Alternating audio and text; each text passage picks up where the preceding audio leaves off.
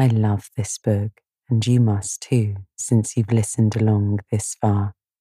If you want to hear some of my other favorites, then check out the Sleepy Bookshelf premium feed. There are no ads, and you can try it free for 7 days. You'll find a link in the show notes to learn more and sign up. Good evening, and welcome to the Sleepy Bookshelf, where we put down our worries from the day and pick up a good book. As always, I'm Elizabeth, your host, and I'm so glad you could join me tonight. This evening we'll be continuing with Journey to the Center of the Earth. But before we open our book, let's take a moment for ourselves. Get comfy where you are and allow yourself to release any tension in your body. Concentrate on letting your limbs fall heavy and your head to be supported by your pillows. Give your back and neck permission to let go and relax. Now, take the deepest inhale you've taken all day. Feel the air fill your lungs and then your belly. And now exhale slowly and fully.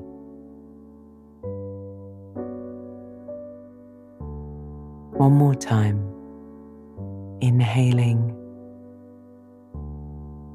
and exhaling. Nice. In our last episode, we were about to follow a fearful Harry into the vertical tunnel in the crater of Scartaris. The professor arranged the ropes, and Hans descended first. The party advanced, pausing to pull down and retie the ropes as they went, for miles and miles, and hours, until Hans called halt. They had reached the bottom of the pit, where they were to rest and eat before proceeding somewhat more horizontally the following day. In the morning, they ate breakfast and continued to descend gradually, following a tunnel which eventually led to a junction of 3 routes. The professor decided they would take the east tunnel, based on nothing more than a hunch. After many more hours, Harry began to be concerned that they were no longer descending. He noticed the earth had become more porous, and there was evidence of fossils in the rocks. Without an appearance of a water source, they were forced to begin rationing what they had left, but the professor was determined to continue as far as possible before confirming he had made a mistake. And that's where we pick back up tonight. Professor Hardwig continuing forward, and Harry fearful and on the brink of dehydration. So lie back and relax as I turn to the next pages of Journey to the Center of the Earth.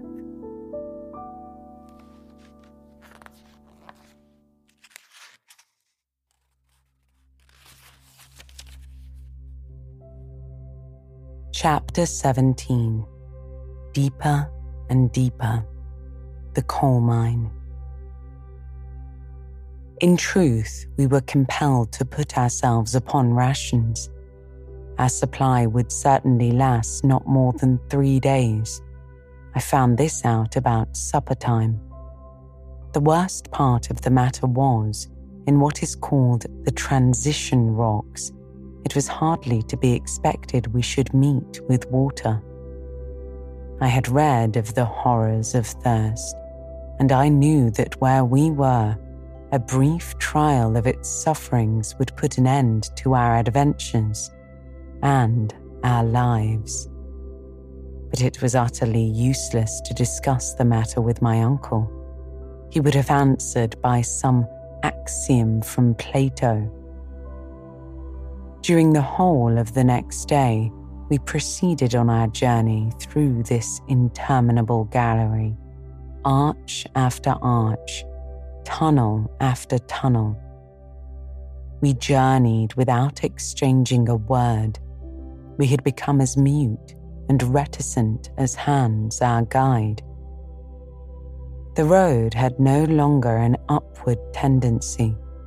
At all events, if it had, it was not to be made out very clearly. Sometimes there could be no doubt that we were going downwards, but this inclination was scarcely to be distinguished and was by no means reassuring to the professor, because the character of the strata was in no ways modified, and the transition character of the rocks became more and more marked. It was a glorious sight to see how the electric light brought out the sparkles in the walls of the calcareous rocks and the old red sandstone. One might have fancied oneself in one of those deep cuttings in Devonshire which have given their name to this kind of soil. Some magnificent specimens of marble projected from the sides of the gallery, some of an agate grey with white veins of variegated character, others of a yellow spotted colour with red veins. Farther off might be seen samples of colour in which cherry-tinted seams were to be found in all their brightest shades. The greater number of these marbles were stamped with the marks of ancient animals. Since the previous evening, nature and creation had made considerable progress. Instead of the rudimentary trilobites, I perceived the remains of a more perfect order. Among others were the fish, in which the eye of a geologist has been able to discover the first form of the reptile. The Devonian seas were inhabited by a vast number of animals of this species, which were deposited in tens of thousands in the rocks of new formation. It was quite evident to me that we were ascending the scale of animal life of which humans form the summit. My excellent uncle, the professor, appeared not to take notice of these warnings. He was determined at any risk to proceed. He must have been in the expectation of one of two things: either that a vertical well was about to open under his feet and thus allow him to continue his descent, or that some insurmountable obstacle would compel us to stop and go back by the road we had so long travelled. But evening came again, and to my horror, neither hope was doomed to be realised.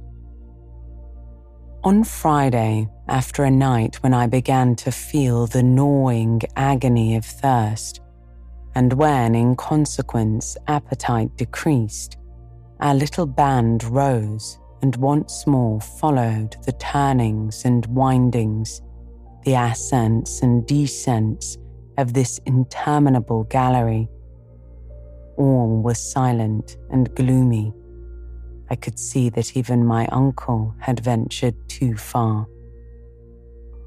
After about 10 hours of further progress, a progress dull and monotonous to the last degree, I remarked that the reverberation and reflection of our lamps upon the sides of the tunnel had singularly diminished. The marble, the schist, the calcareous rocks, the red sandstone had disappeared. leaving in their places a dark and gloomy wall, somber and without brightness. When we reached a remarkably narrow part of the tunnel, I leaned my left hand against the rock. When I took my hand away and happened to glance at it, it was quite black. We had reached the coal strata of the central earth. A coal mine, I observed. Coal mine without miners, responded my uncle. How can we tell? I asked. I can tell, replied my uncle in a doctorial tone. I'm perfectly certain that this gallery, through successive layers of coal, was not cut by the hand of men. But whether it is the work of nature or not is of little concern to us. The hour of our evening meal has come. Let us sup. Hans, the guide, occupied himself in preparing food. I had come to that point when I could no longer eat. All I cared about were the few drops of water which fell to my share. What I suffered it is useless to record. The guide's gourd, not quite half full, was all that was left for us three. Having finished, my two companions laid themselves down upon their rugs and found in sleep a remedy for their fatigue and sufferings. As for me, I could not sleep. I lay counting the hours until morning. The next morning, Saturday, at 6 o'clock, we started again. 20 minutes later, we suddenly came upon a vast excavation. From its mighty extent, I saw at once that the hand of man could have had nothing to do with this coal mine. The vault above would have fallen in. As it was only held together by some miracle of nature. This mighty, natural cavern was about 100 feet wide and about 150 high. The earth had evidently been cast apart by some violent subterranean commotion. The mass, giving way to some prodigious upheaving of nature, had split in two, leaving the vast gap into which we, inhabitants of the earth, had penetrated for the first time. The whole singular history of the coal period was written on those dark and gloomy walls. A geologist would have been able to easily follow the different phases of its formation. The seams of coal were separated by strata of sandstone, a compact clay which appeared to be crushed down by the weight from above. At that period of the world which preceded the secondary epoch, the earth was covered by a coating of enormous and rich vegetation due to the double action of tropical heat and perpetual humidity. A vast atmospheric cloud of vapor surrounded the earth on all sides, preventing the rays of the sun from ever reaching it. Hence, the conclusion that these intense heats did not arise from this new source of caloric. Perhaps even the star of day was not quite ready for its brilliant work to illuminate a universe. Climates did not as yet exist, and a level heat pervaded the whole surface of the globe, the same heat existing at the North Pole as at the equator. Whence did it come? From the interior of the earth? In spite of all the learned theories of Professor Hardwigg, a fierce and vehement fire certainly burned within the entrails of the great spheroid. Its action was felt even to the very topmost crust of the earth. The plants then in existence, being deprived of the rays of the sun, had neither buds, nor flowers, nor odour, but their roots drew a strong and vigorous life from the burning earth of the early days. There were but few of what may be called trees, only herbaceous plants, immense turfs, briars, mosses, rare families which, however, in those days by tens and tens of thousands. It is entirely to this exuberant vegetation that coal owes its origin.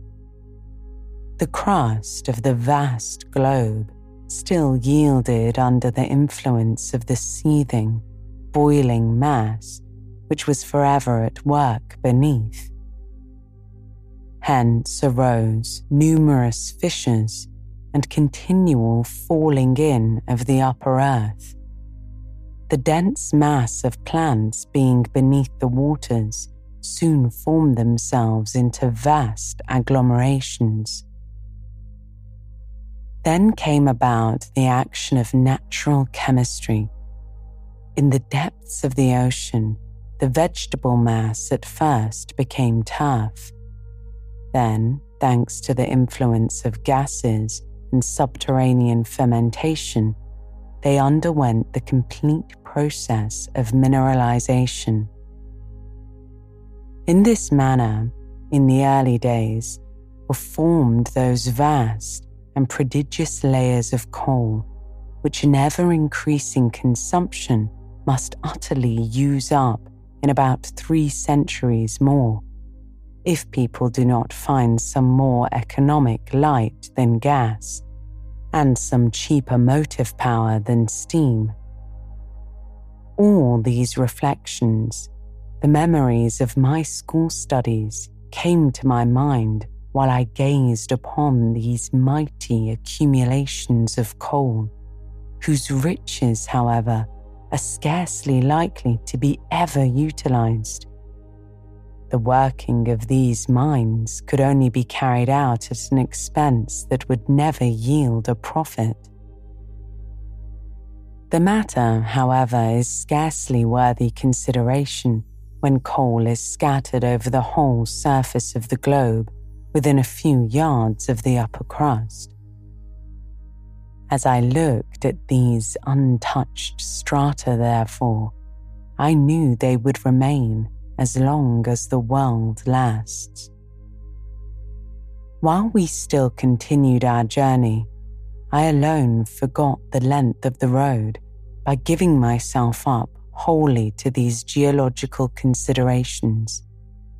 The temperature continued to be very much the same as while we were travelling amidst the lava and the schists.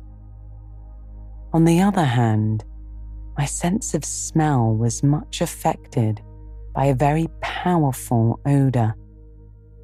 I immediately knew that the gallery was filled to overflowing with that dangerous gas the miners call fire damp, the explosion of which has caused such fearful and terrible accidents.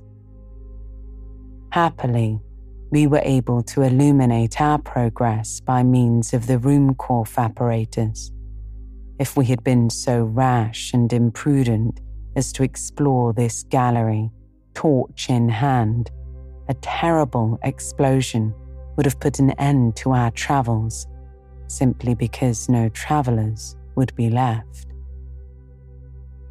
Our excursion through this wondrous coal mine in the very bowels of the earth lasted until evening.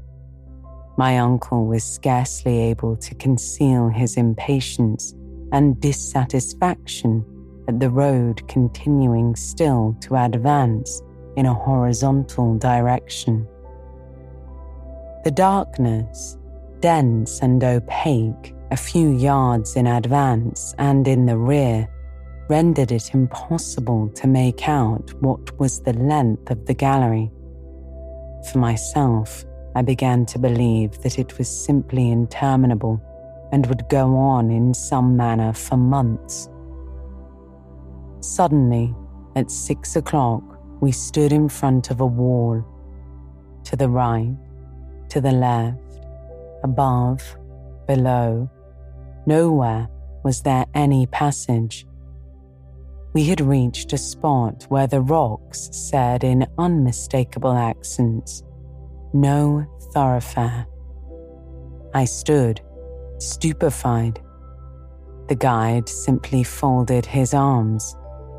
My uncle was silent. Well, so much the better," said my uncle at last. "I now know what we are about. We are decidedly not upon the road followed by Saknussemm. All we have to do is to go back. Let us take one night's good rest, and before 3 days are over, I promise you we shall have regained the point where the galleries divided." "Yes, we may if our strength lasts as long," I said in a lamentable voice. "And why not?" he asked. "Tomorrow, among us three, there will not be a drop of water," I replied. "It is just gone." "And your courage with it," said my uncle, speaking in a severe tone. What could I say?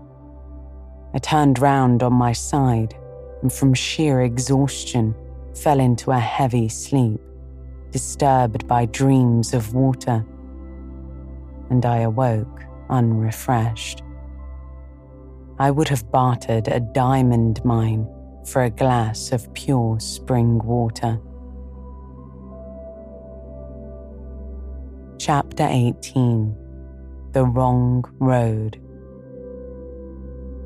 The next day, our departure took place at a very early hour.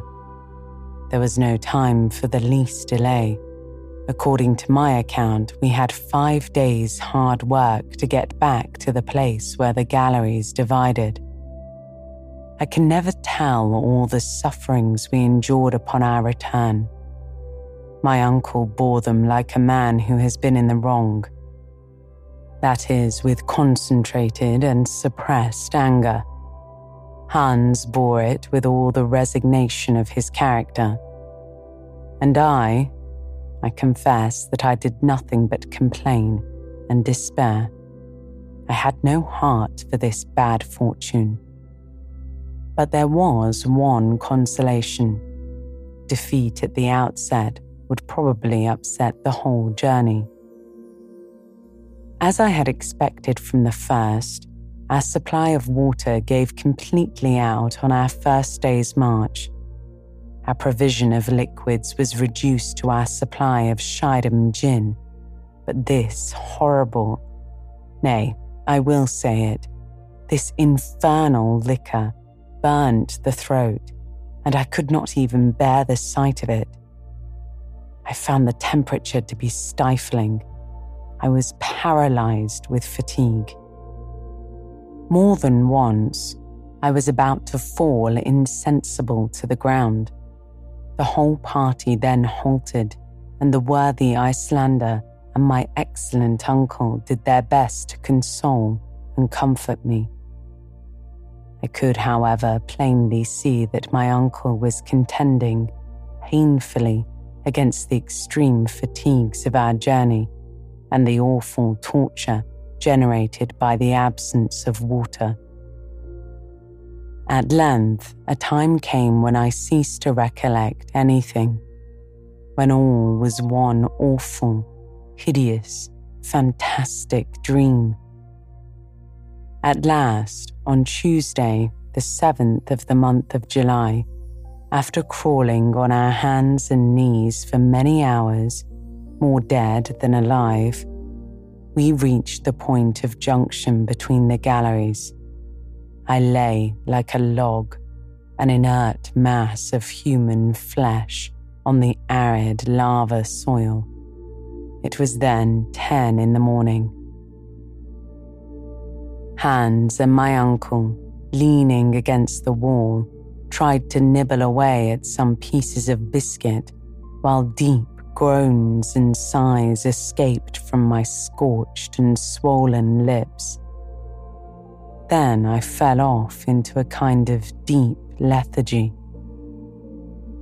Presently I felt my uncle approach and lift me up tenderly in his arms. "Poor boy," I heard him say in a tone of deep commiseration. I was profoundly touched by these words, being by no means accustomed to signs of compassion in the professor. I caught his trembling hands in mine and gave them a gentle pressure. He allowed me to do so without resistance, looking at me kindly all the time. His eyes were wet with tears. I then saw him take the gourd which he wore at his side. To my surprise, or rather to my stupefaction, he placed it to my lips. "Drink, my boy," he said. Was it possible my ears had not deceived me? Was my uncle mad? I looked at him with, I am sure, quite an idiotic expression. I could not believe him. I too much feared the counteraction of disappointment. "Drink," he said again. Had I heard all right? Before, however, I could ask myself the question a second time. A mouthful of water cooled my parched lips and throat. One mouthful, but I do believe it brought me back to life. I thanked my uncle by clasping my hands. My heart was too full to speak. "Yes," said he, "one mouthful of water. The very last. Do you hear, my boy? The very last. I have taken care of it at the bottom of my bottle as the apple of my eye. 20 times, 100 times, I have resisted the fearful desire to drink it. But no, Harry, I saved it for you." "My dear uncle," I exclaimed, and the big tears rolled down my hot and feverish cheeks. "Yes, my poor boy," he said.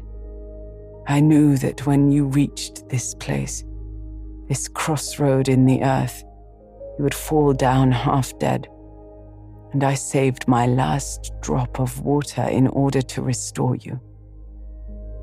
"Thanks," I said. "Thanks from my heart." As little as my thirst was really quenched, I had nevertheless partially recovered my strength. The contracted muscles of my throat relaxed, and the inflammation of my lips in some measure subsided. At all events, I was able to speak. "Well," I said, "there can be no doubt now as to what we have to do. Water has utterly failed us. Our journey is therefore at an end. Let us return." While I spoke thus, my uncle evidently avoided my face. He held down his head, and his eyes were turned in every possible direction but the right one. "Yes," I continued, getting excited by my own words. "We must go back to Snæfell's. May heaven give us strength to enable us once more to revisit the light of day. Would that we now stood on the summit of the crater." "Go back," said my uncle, speaking to himself. And must it be so? Go back? Yes, and without losing a single moment, I said. For some moments there was silence under that dark and gloomy vault.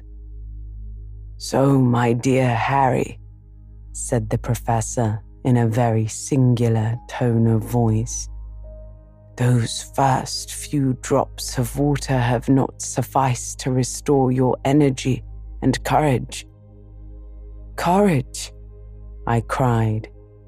I see that you are quite as downcast as before, and still give way to discouragement and despair, said he. What, then, was that man made of? And what other projects were entering his fertile and audacious brain? You are not discouraged, sir? I asked. What?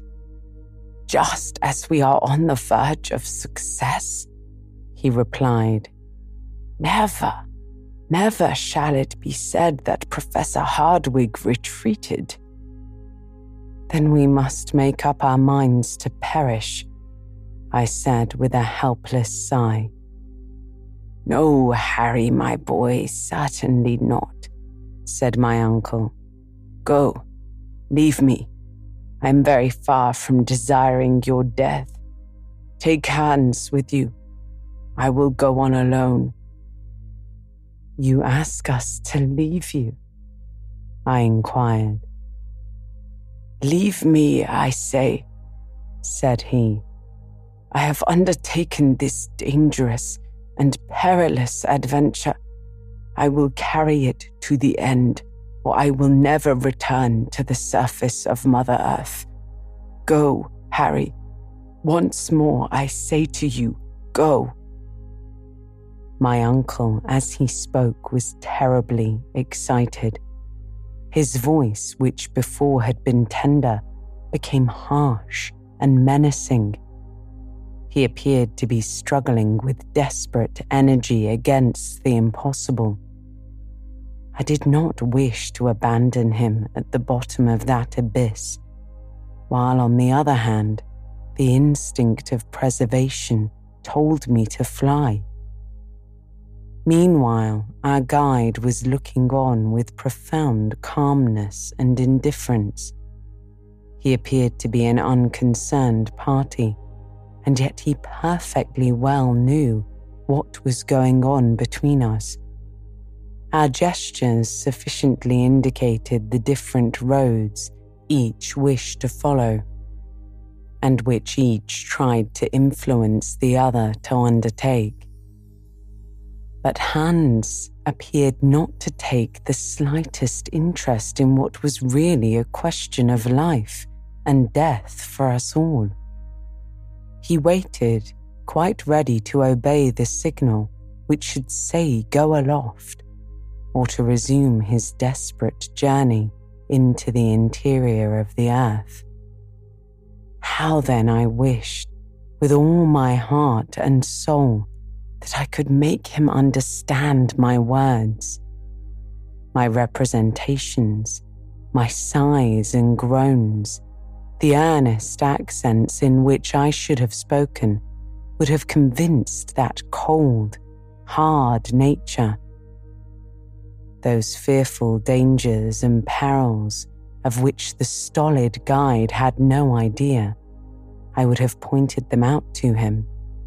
I would have, as it were, made him see and feel. Between us we might have convinced the obstinate professor. If the worst had come to the worst, we could have compelled him to return to the summit of Snæfell's. I quietly approached Hans. I caught his hand in mine. He never moved a muscle. The Icelander gently shook his head and pointed to my uncle.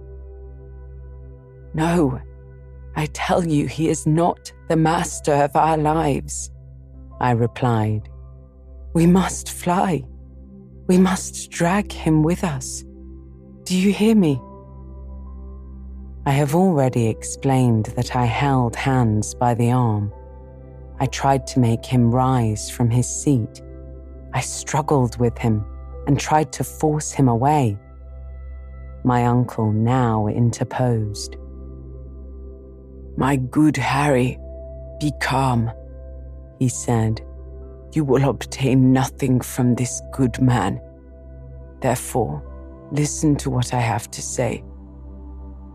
I folded my arms as well as I could and looked at my uncle full in the face. "This wretched want of water," he said, "is the sole obstacle to the success of my project. In the entire gallery, made of lava, schist and coal, it is true we have found not one liquid molecule. It is quite possible that we may be more fortunate in the western tunnel." My sole reply was to shake my head with an air of deep incredulity. "Listen to me to the end," said the professor in his well-known lecturing voice. "While you lay yonder without life or motion, I undertook a reconnoitering journey into the conformation of this other gallery. I have discovered that it goes directly downwards into the bowels of the earth, and in a few hours will take us to old granitic formation. In this, we shall undoubtedly find innumerable springs. The nature of the rock makes this a mathematical certainty, and instinct agrees with logic to say that it is so. Now, this is the serious proposition which I have to make to you. I only ask you of one more day. If, when the time is expired, I have not found the water of which we are in search, I swear to you, I will give up my mighty enterprise and return to the earth's surface." Despite my irritation and despair, I knew how much it cost my uncle to make this proposition and to hold such conciliatory language. Under the circumstances, what could I do but yield? "Well," I said, "let it be as you wish, and may heaven reward your superhuman energy. But as, unless we discover water, our hours are numbered, let us lose no time, but go ahead." Chapter 19. The Western Gallery, a New Route. Our descent was now resumed by means of the second gallery. Hans took up his post in front as usual. We had not gone more than 100 yards when the professor carefully examined the walls. "This is the ancient formation," he said. "We are on the right road. Onwards is our hope." When the whole earth got cool in the first hours of the world's morning, the diminution of the volume of the earth produced a state of dislocation in its upper crust, followed by ruptures, crevices, and fissures. The passage was a fissure of this kind, through which, ages ago, had flowed the eruptive granite.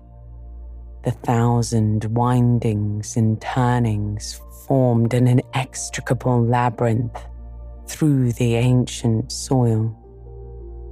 As we descended, successions of layers composing the ancient soil appeared with the utmost fidelity of detail. Geological science considers this soil as the base of the mineral crust, and it is recognized that it is composed of 3 different strata or layers, all resting on the immovable rock known as granite.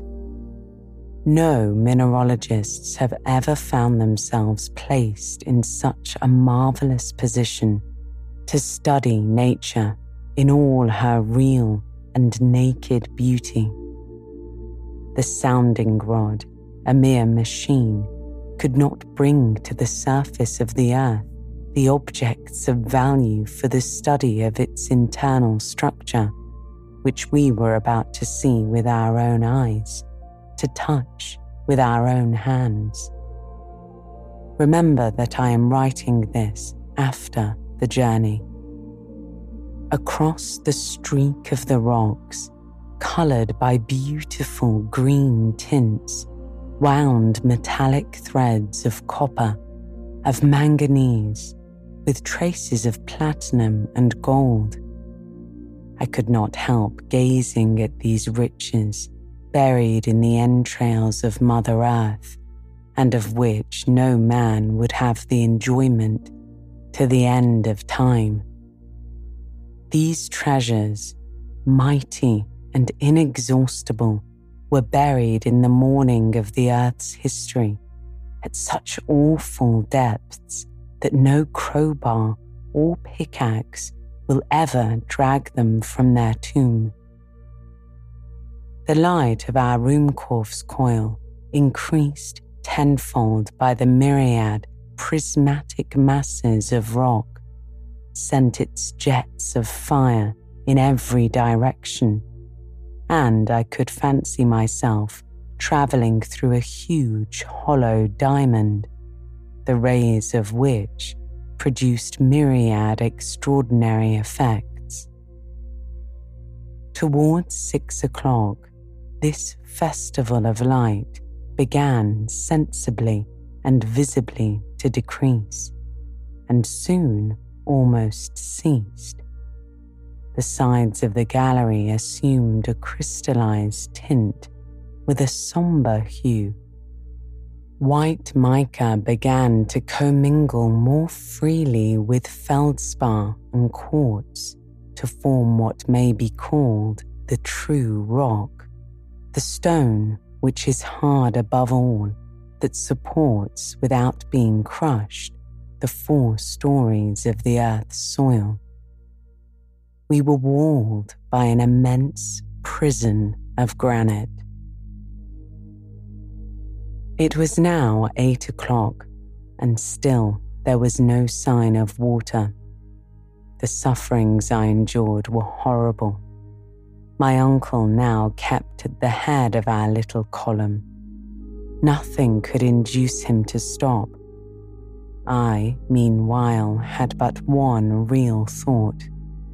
My ear was keenly on the watch to catch the sound of a spring, but no pleasant sound of falling water fell upon my listening ear. But at last, the time came when my limbs refused to carry me longer. I contended heroically against the terrible tortures I endured, because I did not wish to compel my uncle to halt. To him, I knew this would be the last fatal stroke. Suddenly I felt a deadly faintness come over me. My eyes could no longer see. My knees shook. I gave one despairing cry and fell. My uncle turned and slowly retraced his steps. He looked at me with folded arms and then allowed one sentence to escape in hollow accents from his lips. All is over. The last thing I saw was a face fearfully distorted with pain and sorrow, and then my eyes closed. When I again opened them, I saw my companions lying near me, motionless, wrapped in their huge travelling rugs. Were they asleep or dead? For myself, sleep was wholly out of the question. My fainting fit over, I was wakeful as a lark. I suffered too much for sleep to visit my eyelids. The more that I thought myself sick unto death, dying. The last words spoken by my uncle seemed to be buzzing in my ears. All is over, and it was probable that he was right. In the state of prostration to which I was reduced, it was madness to think of ever again seeing the light of day. Above were miles upon miles of the earth's crust. As I thought of it, I could fancy the whole weight resting on my shoulders. I was crushed, annihilated, and exhausted myself in vain attempts to turn in my granite bed. Hours upon hours passed away. A profound and terrible silence reigned around us, a silence of the tomb. Nothing could make itself heard through these gigantic walls of granite. The very thought was stupendous. Presently, despite my apathy, despite the kind of deadly calm into which I was cast, something aroused me. It was a slight but peculiar noise. While I was watching intently, I observed that the tunnel was becoming dark. Then, gazing through the dim light that remained, I thought I saw the Icelander taking his departure, lamp in hand. Why had he acted thus? Did Hans the guide mean to abandon us? My uncle lay fast asleep, or dead. I tried to cry out and arouse him, my voice, feebly issuing from my parched and fevered lips, found no echo in that fearful place. My throat was dry, my tongue stuck to the roof of my mouth. The obscurity had by this time become intense, and at last even the faint sound of the guide's footsteps was lost in the blank distance. My soul seemed filled with anguish, and death appeared welcome, only let it come quickly.